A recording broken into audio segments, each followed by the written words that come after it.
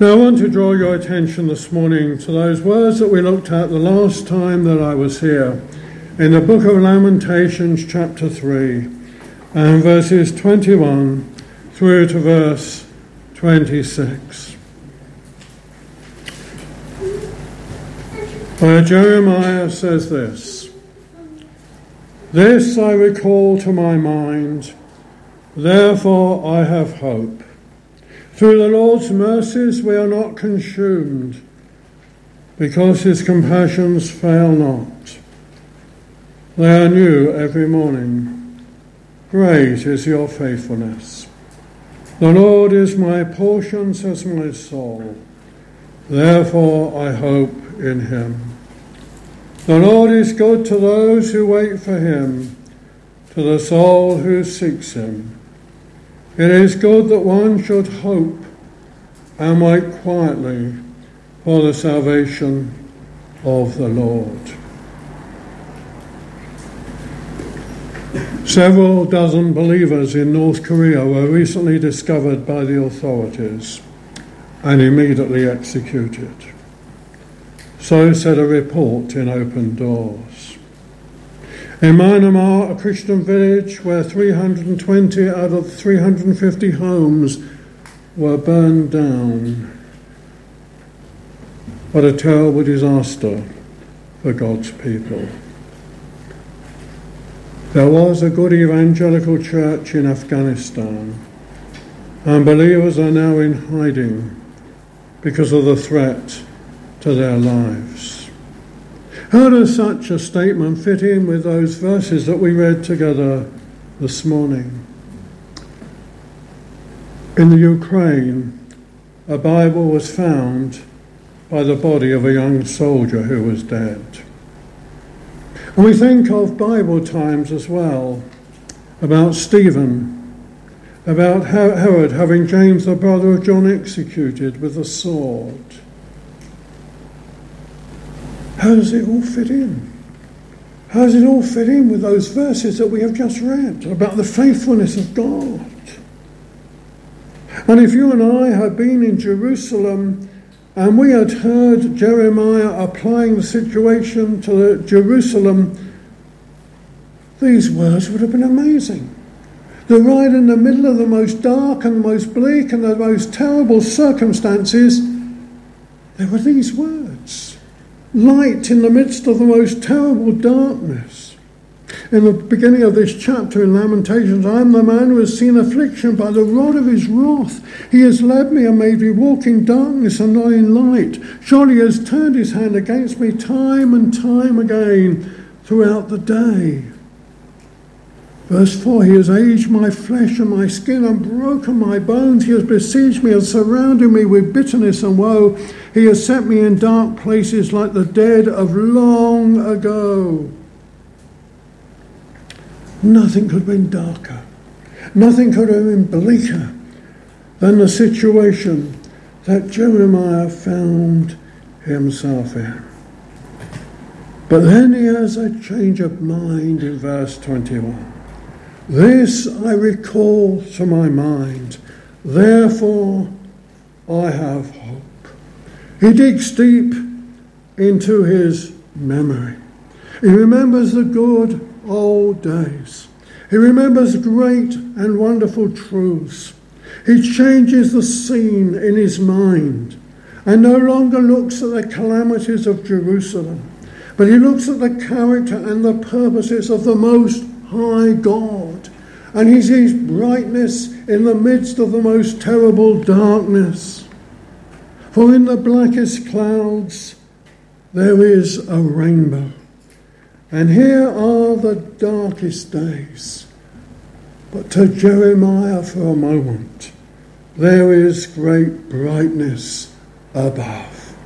Man may be terribly cruel and miserable, but God is still gracious. Through the Lord's mercies, we are not consumed, because his compassions fail not. And those mercies include the amazing love of God. These are mercies. These are great mercies. These are wonderful mercies, even in the darkest hour. How thankful we are that we can look up in even the darkest situations and we can remember the mercies of God. And we are reminded, are we not, of Isaiah chapter 43. And what a great comfort that is as well. But now thus says the Lord who created you, O Jacob, and he who formed you, O Israel, fear not. He knows us. In all our situations, in all our difficulties, that one of the greatest problems is fear. And fear, as we have said before, is ultimately rooted in me, myself and I. But it can also be a wonderful means of avoiding danger. Fear not, for I have redeemed you. I have called you by your name, you are mine. When you pass through the waters, I will be with you, and through the rivers they shall not overflow you. When you walk through the fire, you shall not be burned. It is in the darkest hour that God will show his precious and God will show his wonderful presence. And God will fulfill his amazing promises that ultimately he will not leave or forsake his own people. Now, if you meet people who have gone through so much, who have known what it is to have their backs against the wall, what do you feel? Well, we feel that we're not worthy to be in their presence.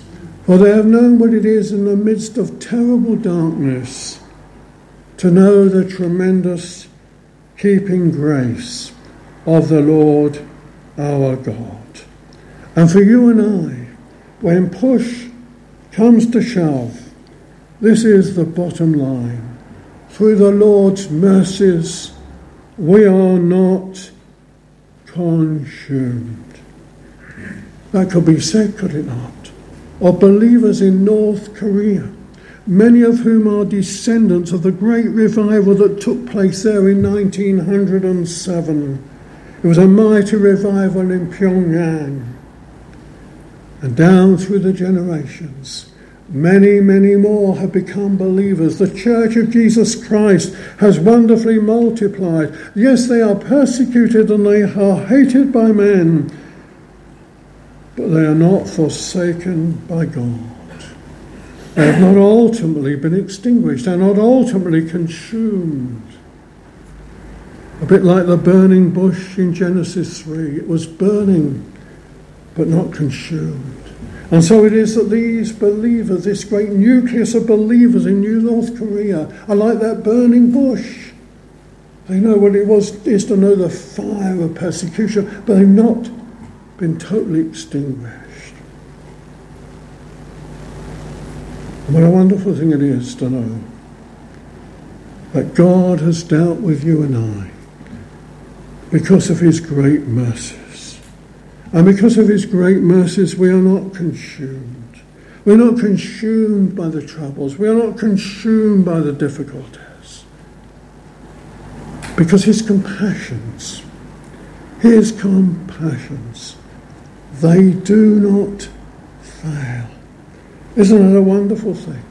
Well, what is the compassions that we have here? It is his sympathy. It is his kindness to those who are in trouble. It is his pity toward his people because he has a great fondness and because he has an amazing love for them. You may know what it is to go through times of great difficulty this morning. You may not even know what God is doing in your life. You may even have to face death itself, that last great enemy. But let me tell you this. His compassions will not fail. In the midst of all your trial, even when you don't ultimately feel the presence of God because of terrible pain in your life, His compassions are always there. His eye is ever upon you. He can't take his eyes off you. It's a bit like a parent and a needy child. And the heart of love and tenderness and compassion goes out to that child. And the heart of God goes out to his believing people. And things have been ordered in God's providence in order that you and I might know what it is, as we're going to see in a moment, to rest in the promises of God and to know that he is with us even in our darkest hour. And God cannot be more compassionate than he is now, because he is the unchanging God. And the compassion of God in the day of Jeremiah is the same as the compassion of God now. We are to be a people who turn our attention away from our problems, like Jeremiah, and turn to the Lord our God. And remember that we have a God of great compassion that does not fail. And because of that, we can come to him at any time, in any place, under any circumstance, and we can be completely honest with him, as the psalmist was honest with God. And we can lay aside at times our jargon and pour in our hearts like water in the presence of the Lord, and not be afraid even of exaggeration and not getting it all right. And know that we have one whose compassions do not fail. And we're reminded that the greatest compassion that he has shown to the believer is to know that our sins are forgiven. He saw us in our sin, and he chose us in Christ, and he called us into his kingdom.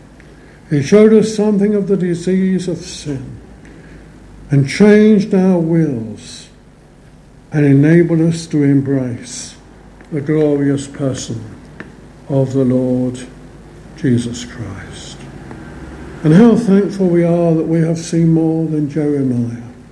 He saw things at a distance. He saw the Lord, our righteousness, at a distance. We have seen the whole picture, and we have the whole story. And we have the Lord Jesus Christ, who is Emmanuel, God with us. Have you known this compassion and this amazing and wonderful salvation? Have you known it? Have you known it in your own heart? Have you known what it is to have your life changed and to know the wonderful grace of the Saviour? Have you known what it is to be like Lydia, the Lord opening your heart? Have you known what it is to perhaps to be like the Philippian jailer and cry out, what must I do to be saved? The most important question you can ever ask. Somebody was telling me only recently of a young girl, and she's come through her exams. She's got the best marks ever. And I thought in my heart, her greatest need is to know the Lord Jesus. It's not the greatest education. The most important thing is to know Christ.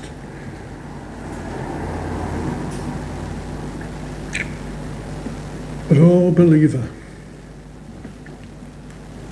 great is thy faithfulness. He will hold you fast. He will. Because he set his love on you even before the world was. When I fear my faith will fail. Have you not known that? You feel at times your faith will fail. Christ will hold me fast. When the tempter would prevail, you know what it is to be tempted? He will hold me fast. I could never keep my hold through life's fearful path, for my love is often cold. How honest it is. He must hold me fast. He will hold me fast. He will hold me fast. For my Saviour loves me so, he will hold me fast. And he is a faithful God. Not just faithful, but great is thy faithfulness. And isn't it wonderful to know that? We often say that a dog is a man's best friend, don't we? A faithful friend. Instead of cats, they'll go where they're fed. Having had cats, I know that to be true. But a dog is a faithful friend, always there for its master. And we have a faithful God who is ever there for his believing people. Whatever our circumstances, the faithfulness of God is constant. He will perform his promises. There will be times when those promises will be tried. And the circumstances of life that he orders for you and for me will test those promises. And he will keep his engagements. But there are times when his faithfulness is a strange faithfulness. In Psalm 119 and verse 75, we read these words. I know, O Lord, that your judgments are right, and in faithfulness, listen to this, you have afflicted me. Those are difficult words to swallow, aren't they? But in faithfulness, he will do what is best for us, in order that you and I might know what it is to be conformed to the image of his Son. And the afflictions that we endure in life are the outworking of his faithfulness. And we must lay hold upon that when you and I are called upon to go through great trial, and when you and I are called upon to go through great difficulty and great problems and great perplexity. For the word of the Lord is right, and all his work is done in truth. We must rest in his word. And we must recognise that he will always do for us ultimately what is for our best in order to draw us closer to him. As a lady in our fellowship has gone through the most terrible and difficult trial, I would not change places with her, and neither would you if you knew what the trials were. If you ask her, how are you? Is her catchphrase, it is well with my soul. What she is really saying is this: God is faithful. And not only is God faithful, the Lord is my portion. Now the Levites under the old covenant had no allocation of land, because God was to be their portion. God was to be their inheritance. And what Jeremiah is seeking to do is seeking to increase their faith, their trust in the faithfulness of God. God is the portion. God is the all in all of his people. And as you and I live in an increasingly materialistic society, and as you and I live in an uncertain society, it's almost an awful thing to turn the news on these days. Well, it's never good news, it's always bleak news. We must always remember that in the midst of it all, God is our portion. God is our all in all. And we can rest our situation in his hands.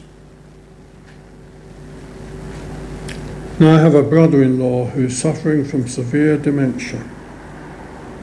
And last week they had a family conference, and it's quite clear that he's coming to the end of his life.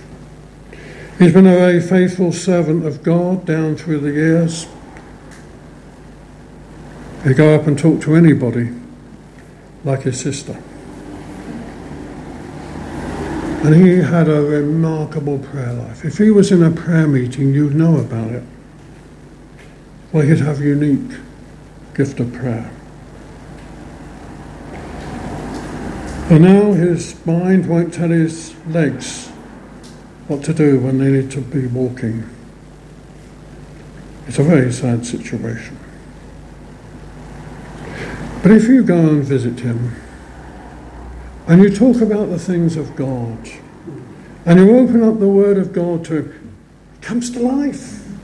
It's there, you see. Because all his life, God has been his portion. And he's known what it is to go through difficult times. And at the bottom of everything, God is the portion of his people, isn't he? And it's wonderful to know that at the end of the day, this is it. There's a great man up in Suffolk called John Smith. That's an easy name to remember, isn't it? He was a preacher, and he used to go around different chapels, and he didn't drive, so he had to come by public transport. I don't know how we do it coming here from Southend. He also had a great hobby. He used to know when to go to supermarkets to get the best bargains at the end of the day. And now he's coming to the end of his life.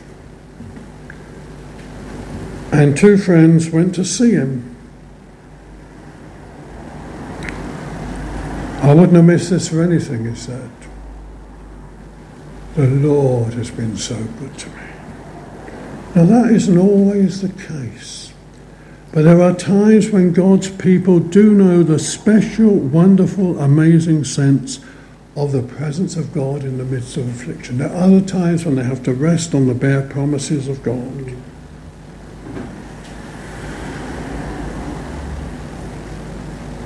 But we must remember that we are co-heirs with Jesus Christ. And we have a glorious inheritance. But not only do we have a glorious inheritance, we are Christ's inheritance too. And he is ours, and we are his. And because God is our portion, his power is ours to give us support. His wisdom is shown in his word, and we rest upon his word. His love is there remarkably to come and to comfort us. And his mercy is there when we fall and falter, as we all do. His covenant is there to encourage us, because it can never be broken. And one day his heaven will receive us. And one day we shall be taken home out of our sick bodies and of our frail bodies. And we shall know what it is to be like him. And we shall know what it is to enjoy his perfect, unbroken love throughout the endless ages of eternity. As Jonathan Edwards said, heaven is a world of love.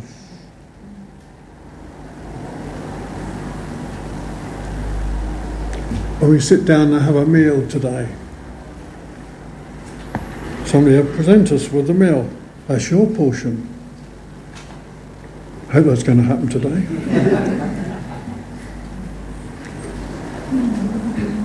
We haven't got any sandwiches with us. But God is our portion.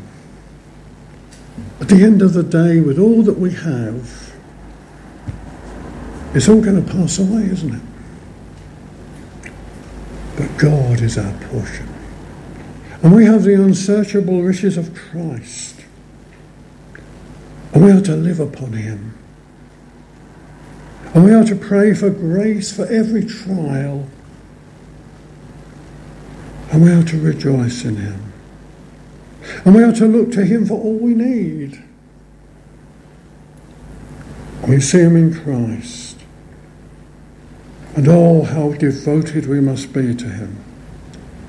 Cold is my warmest thought, but when I see thee as thou art, I'll praise thee as I ought. And no one can take it away. Not even the authorities in North Korea can take it away. Nothing can separate us from it. You know, I was preaching last week in a little fellowship up near Ipswich, and a man came up to me at the end. He's probably in his 80s. He lost his dear wife, and he'd been involved in caring for people who'd left prison. And he said this to me. He said, I've had to learn to give everything away, and it didn't hurt. And I wondered if I could say that. I wondered if I could say that. Because Christ is all in all. No, he doesn't call us to give everything away, of course not. But some he does. I came across a letter from a dear man who was a missionary from our fellowship in Southend.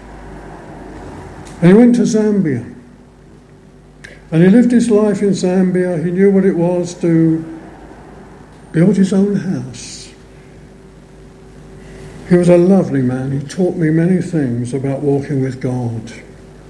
He had a great sense of humour. His name was Ernie Frost. I came across a letter he wrote to me in 1978.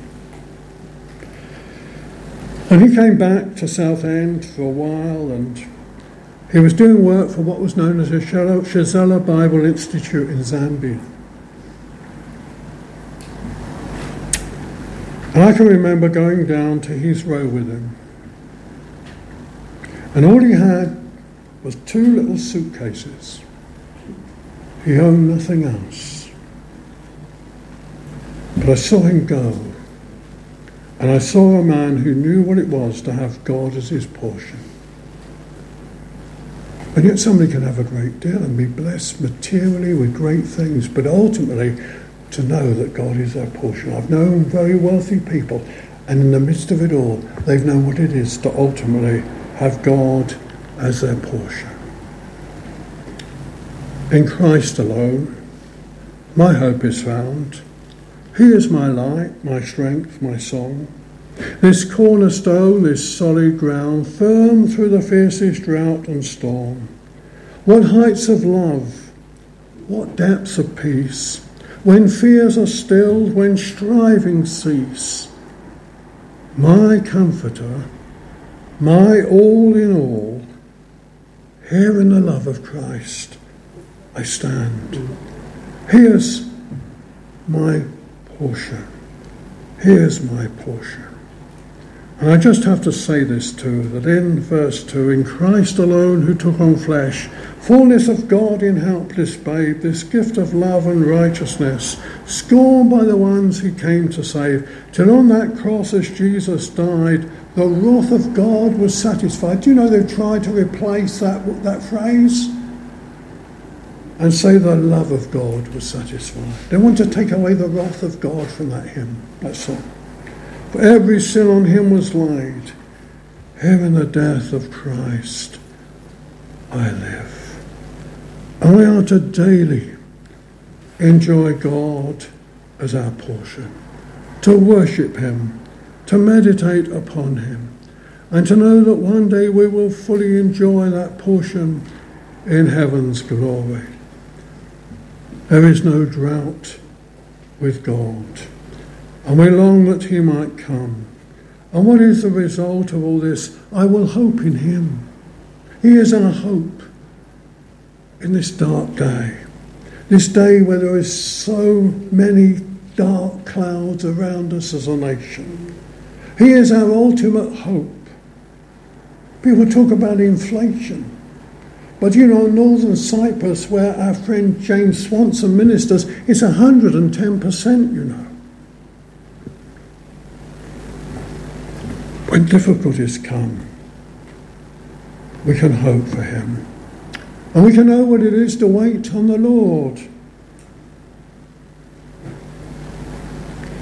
You ever know what it is to wait at a bus stop? Sometimes you have to wait a long time, don't you?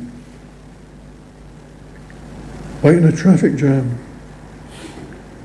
Coming back from my son's last Wednesday week, we thought we'd get back quite quickly. It took us 8 hours to do a 2.5-hour journey. The M25 really is the biggest car park in the country. But we're to wait. Wait for him. And wait in his time, for his glory. Knowing that ultimately we have God as our portion. And my friend, if you have not God as your portion, then you are in great need. And you're in need of his grace. You're in need of his undeserved kindness. You're in need of his so great salvation. You're in need of being found. You may be a young person here and you're in need of the greatest gift that could ever be given, the gift of the Son of God, who is available to all who will truly come. The invitation is to all. And what a wonderful invitation it is. And will you not come this morning and know the greatest reason to live? To live for the glory of another, even the Lord Jesus, and trust in him and rest in him.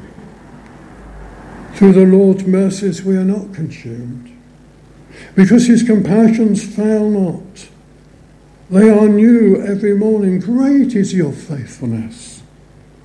It's almost as if he's bursting with this wonderful truth. The Lord is my portion, says my soul. Therefore I hope in him. The Lord is good to those who wait for him. Wait his time. Wait his time. To the soul who seeks him. Seek him. It is good that one should hope and wait quietly for the salvation of the Lord. To wait quietly, patiently, and rest in him, knowing that ultimately he does all things well. Let us pray.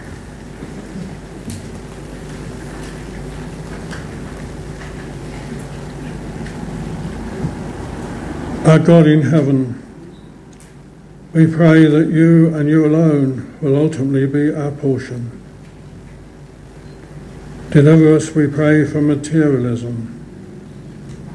With everything that we owe, may we say this too shall pass away. We pray that you may be our all in all. O God in heaven, we thank you for your Son. We are utterly amazed that he should love us and give himself for us. It melts our hearts, Lord. How wonderful it is. He's come and died. He's bore our sin away, never to be remembered again. And Lord, we would have to say, great is your faithfulness, O God our Father. And we know that your faithfulness will take us home. You're faithful to every one of your promises. We thank you, Lord, that you're full of tender mercy and grace toward your believing people. Accept our thanks in